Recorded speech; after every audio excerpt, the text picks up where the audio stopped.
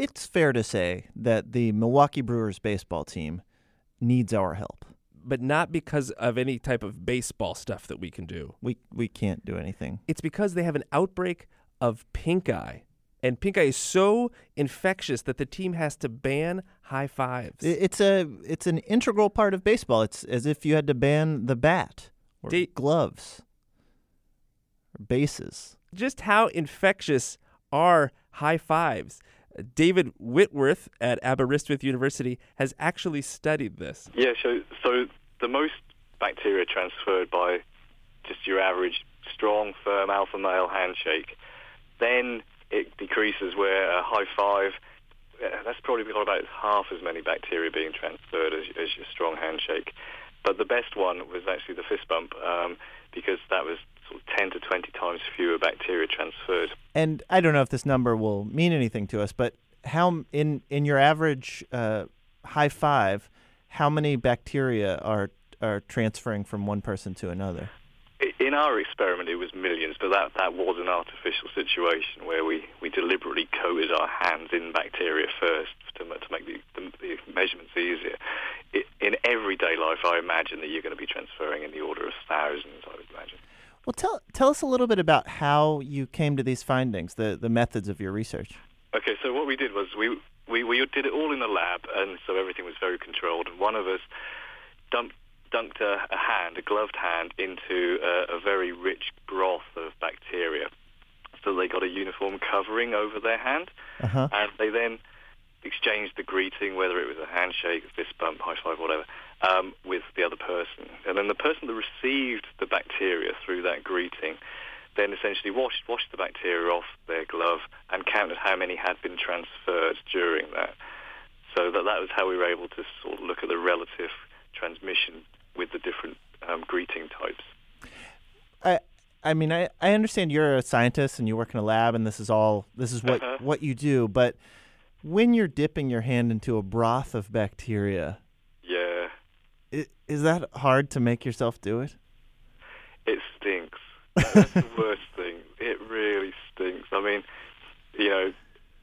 when you go to the loo, that smell is the smell of the bacteria that's inside your gut, and it's the same bacteria that we use in our experiments, E. coli. Oh. It does smell. But wait, what is the? Tell me about that broth of bacteria. How thick is it? What is it? What color is it? Where did you get it?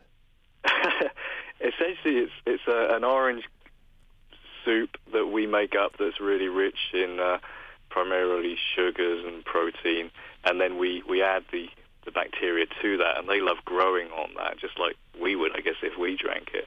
And so they grow, and then this lovely clear soup, orange soup, becomes progressively murkier and murkier until you've got this sort of thick suspension of bacteria in it.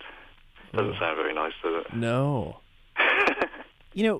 Occasionally in shaking someone's hand, you will encounter a typical macho type who will hold your hand, try and really crush it. Yeah. Is that person potentially transferring more bacteria than a person with a more traditional handshake? Yeah, absolutely. So we actually looked at this because we were interested in trying to find out why the handshake transmitted more bacteria than the fist bump. And so one of the things we tested was whether the strength of the grip or the strength of contact made a difference. And with the handshake, there was a very definite trend that the stronger the handshake, the more bacteria were transferred. Wow. So essentially, you're sort of pressing them into each other's hand when you engage in a really strong handshake. Yeah. Well, if you're out in the wild and public and you run into one of your buddies from the lab, knowing all the risk factors, what do you do when you see that person? Well, hopefully, if any bacteria they're working on in the lab is still in the lab. So the high five, it isn't great. The fist bump is better, but still not perfect. Is anything truly completely safe? Dr. John Brooks is an infectious disease doc for the Centers for Disease Control. So, John, you've been on outbreaks. Is there a completely non-infectious way these guys could celebrate? Well, it's funny. You'd think like elbow bumps with fabric there may be okay, but I might not risk it. And if there were I don't know what else people can do if they can like butt their helmets together or something, or hip checks maybe, because that's further away from your face, Mm-hmm. So you could do kind of like the hip bump thing. That would Okay. be kind of novel too. Well, how, John, in your work in the field, if you're handling materials like that, and let's say something happens that's exciting and it's a victory for you and your colleagues, how do you guys celebrate? We wave our hands a lot in the air and pump high fives, but if it's safe, if people have washed their hands pretty thoroughly, fist bump, shaking hands when there's a lot of stuff going around, you shake your hand once, then maybe you're going to go get some of that hand gel out of your pocket. Maybe just have somebody squirting the stuff down the line. Everybody's rubbing their hands together and then high-fiving as they go down. Or you could have a surrogate, like, those clapper hands. You ever seen those things you can hold and you slap them together? Oh. You could hand those out, and then they could maybe run down the line clacking those. So they're only touching one hand, but the actual devices touching and making the noise aren't infected. Yeah, and then they're easy to sanitize. You can just wash them in soap and water. What if, baseball teams have a bat boy. What if you had a Purell boy? That's an interesting thought, sort of the hand hygiene boy. Yeah. Yeah, kind of outfitted with a vest that, like is impregnated with Purell or the equivalent kind of alcohol-based hand rub that you can just rub your hands on and get some out, kind of like a wet thing with that on it. I don't know how, you'd have to do some experiments to see how that worked, but it could be a really interesting innovation. Does anything like that exist? It doesn't, not to the best of my knowledge. But I'll tell you the reason I was thinking about this is, when you handle that bat, and you've got pink eye, that virus is getting onto the bat. So the next person who picks up the bat could get it. This virus does persist in the environment pretty long. Wait a minute, though. So if the pitcher has pink eye, mm-hmm. and the batter, he throws the ball, the batter hits a home run, and the guy catches it in the stands, that guy could get pink eye. Well, it depends on who had the pink eye. See, now if it was the pitcher who had the pink eye and he threw it with his bare hand after scratching his eye just for the sake of really getting a good dose of the virus onto his hand, sure, the bat could hit it, could fly up into the stands. The guy catches the ball, and if he rubs his eye and it was just the right, perfect set of circumstances, everything fell right into place, maybe it could be transmitted. Wow. I feel like if you're a baseball fan and your favorite pitcher has thrown the ball that then got sent via home run into your hand, and you got the same pink eye, from your favorite baseball player, it would be some consolation. I guess. You're going to be walking around with a pink eye that might itch for a while and be tearing up a whole lot, and you might give it to your friends and family. But if he just wore latex gloves when he caught the ball, then he could put it down, take off the gloves, and sanitize the ball too, and everything would be just fine. But that's better than an autograph, though. It is, but it is a vain. It goes away. Yeah. Could you just say high five and then not actually do a high five? You could. We should try that. I'd like to see what happens. We could high five right now. Okay. High five. High five. High five. Ooh. That felt good. That felt good. Yeah, I felt very successful.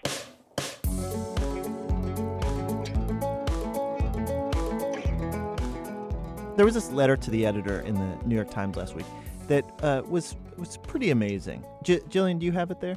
I do. To the editor, please print this letter so that when my patients Google me, they will see that their psychiatrist and psychoanalyst has been published in the New York Times. From Bruce J. Levin. That is all it said. And we should point out that Bruce J. Levin doesn't actually sound like that. He's actually on the line with us now. So, Bruce, where'd you get the idea to do this? I suppose I just kind of had the idea of this letter is just, what would be one of the more absurd things that a psychiatrist or a psychoanalyst could write in. So Bruce, are you in front of a computer right now? Yes. So can you Google yourself right now and see what happens? Sure. Let's see. I'll do Bruce J. Levin. I could do MD, psychiatrist, and psychoanalyst. Oh, yeah. Okay, so I found there's one of these health rating sites.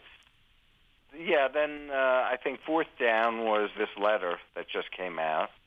There are some things that follow that letter that relate to the letter, but kind of went viral from it. Yeah. So maybe not the New York Times, but there'll be stories connecting you to the New York Times. Right. If we Google you. Right.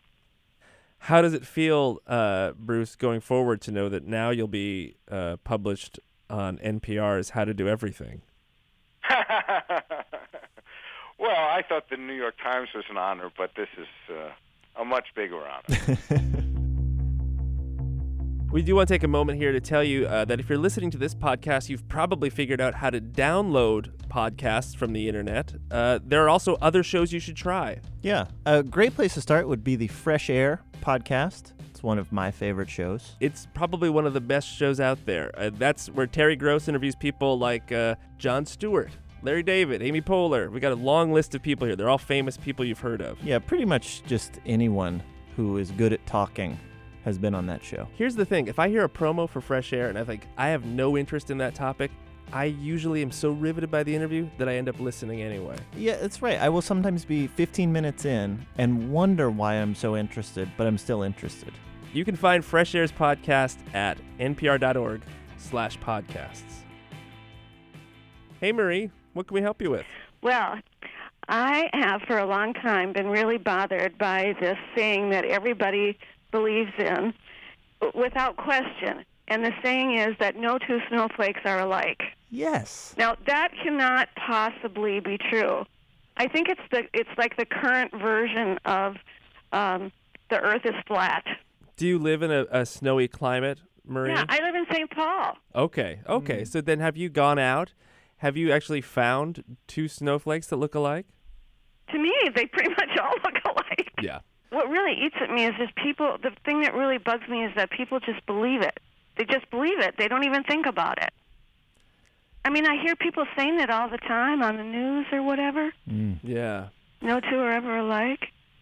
There is certain, I mean, it's a cliche, obviously, but it's also kind of poetic, and it speaks to the, inherent individuality that is inside all of us. Oh, man, that's deep. I mean, on the other hand, though, you could say that it means that we're all alone. That it just like snowflakes, there's no one like us, no one we could possibly match with. I think it's better to get rid of it. Ah, there you go. There is a guy at Caltech who we should get on the phone who actually studies snowflakes. Oh, God. And we'll look into it. We'll call him after we get off the phone with you. Okay. We'll look into it with him. I don't know the answer. What are you going to do if this guy who studies this says, you know what, no two are alike?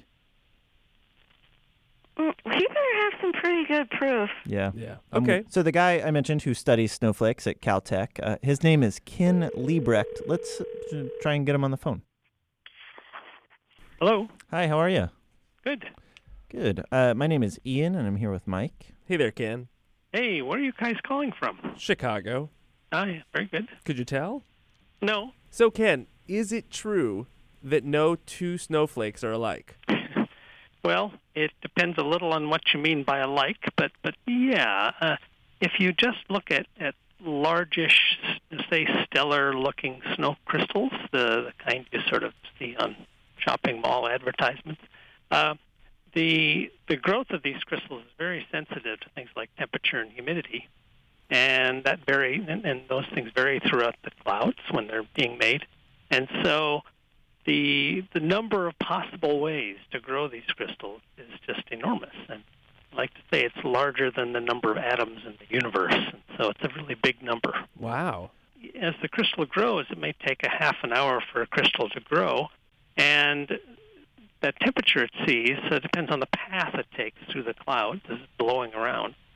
And so the path is what determines the shape of the crystal. And since the atmosphere is very turbulent, no two crystals will follow exactly the same path for that half hour. And so no two will be exactly alike. But it seems like in the long span of time, conditions would have created two identical snowflakes. Well, it depends on how identical you mean by identical, of course. But, sometimes I've seen some that look kind of similar. And a lot of them do look kind of similar. But nevertheless, if you look carefully, they're not exactly alike. And part of it is just the rules of large numbers, of combinatorics. And I like to describe it with an analogy. If you have, say, 3 books, okay, you can arrange 3 books on your bookshelf 6 different ways. You can count them. Well, if you have 15 books, you can arrange them 1 trillion different ways, and you can count those too. And if you have 100 books, then the number of possible ways to arrange those books on your bookshelf is greater than the total number of atoms in the universe. Wow. So the numbers go up really quickly. So if I was sort of examining snowflakes in the most sensitive way possible, and I laid out every snowflake that has fallen on the Earth since the beginning of the Earth, it's possible no 2 would be alike. Yeah. Well, Ken, I think Marie's going to be pretty disappointed to find out that they aren't, or that no 2 are alike. Do you have anything you could tell her to maybe soften the blow? Well, it's good that they're not alike. It makes life interesting. I like to say that the question of snowflake alikeness is a little like a Zen koan. It really depends on what you mean by alike and even what you mean by a snowflake. Okay. Huh. So maybe that's what next time Marie encounters somebody and that person says, "Oh, no 2 snowflakes are alike," then Marie could just counter with, "Depends on what you mean by alike, and depends on what you mean by snowflake." Well, nobody likes that answer. Well, Ken, thank you so much for talking to us about snowflakes. Sure.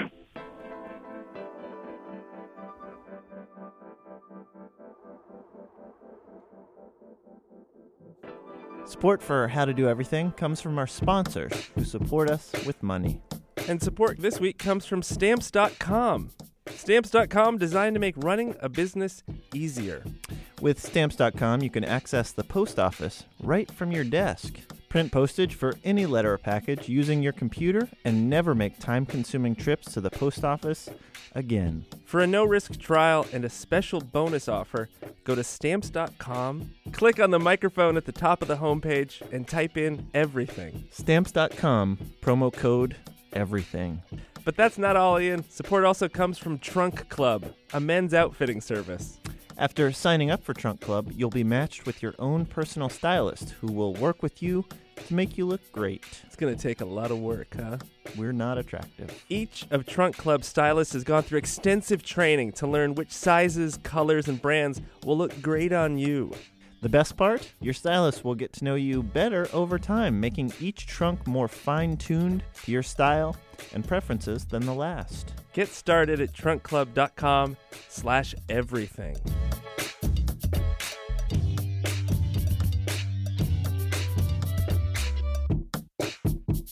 We got an email from Grace. Grace says she listens to How to Do Everything on double speed, so she actually has no idea what our normal voices sound like. Grace, these next 15 seconds are for you. Baby, what you trying to do? You better slow down. I think we could actually give Grace an idea what we sound like if we now slow our voices down to half speed, because then when she doubles it, it'll just sound like we normally do. What if we don't do that and we just talk in a really slow way?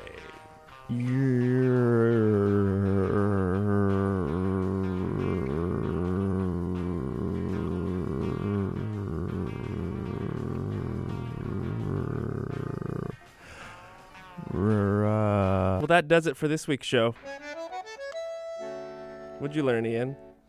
I learned that it may be true that no 2 snowflakes are alike. I think that there's a great sense of wonder that comes from that every time you see the snow, that those snowflakes are utterly unique. It does kind of make you feel bad, I think, when you shovel. Yeah. That it's not a pile of precipitation.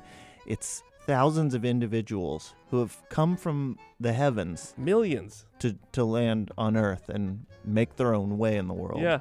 And here we are just putting them in piles. Snowflakes, I am sorry. I'm sorry to each and every one of you. each have something to offer. We didn't respect your individuality. Come back. I feel like now we've gone too far. Yep. Uniqueness does not equal the best. It's still just snow crystals. Snow is just fancy rain. I learned that virtual high fives are probably the safest way to celebrate without transmitting disease. Yeah, you just say high five. High five. What if you did this? Let's try this. High five. High five. Down low. Down low. Too slow. How to Do Everything is produced by Jillian Donovan with technical direction from Lorna White. Our intern this week is Dominic. Happy birthday, Dominic. Get us your questions at howto@npr.org. And we never mentioned this. We have a Twitter account that we don't really use that much, but it's a way to find out about, stuff we're doing sometimes. It's HTDE. That's the initials of our show, How to Do Everything. HTDE. I'm Ian. And I'm Mike. High five. High five. Hold on. Cut the pickle. I don't know what that is. Tickle, tickle.